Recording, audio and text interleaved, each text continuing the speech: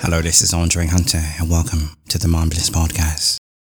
Finding your passion means no 9 to 5, but 24/7, and your integrity must be at the forefront of your position in owning what you're most skilled at and committing to your volition on becoming a boss and never dictatorial in your demands. Play fair, but play aggressive by all means. Educate yourself constantly and thrive off endless knowledge about the interest you in. But the passion you seek must be authentic to you in your life. Never allow money to dictate where the goal ends, because the legacy you will uphold will be upheld by others a while you're buried and gone.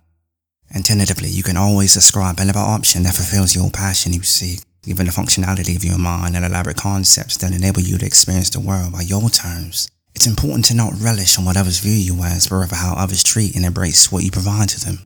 To be passionate requires you to be critical, a pedagogical mindset for those who value your words.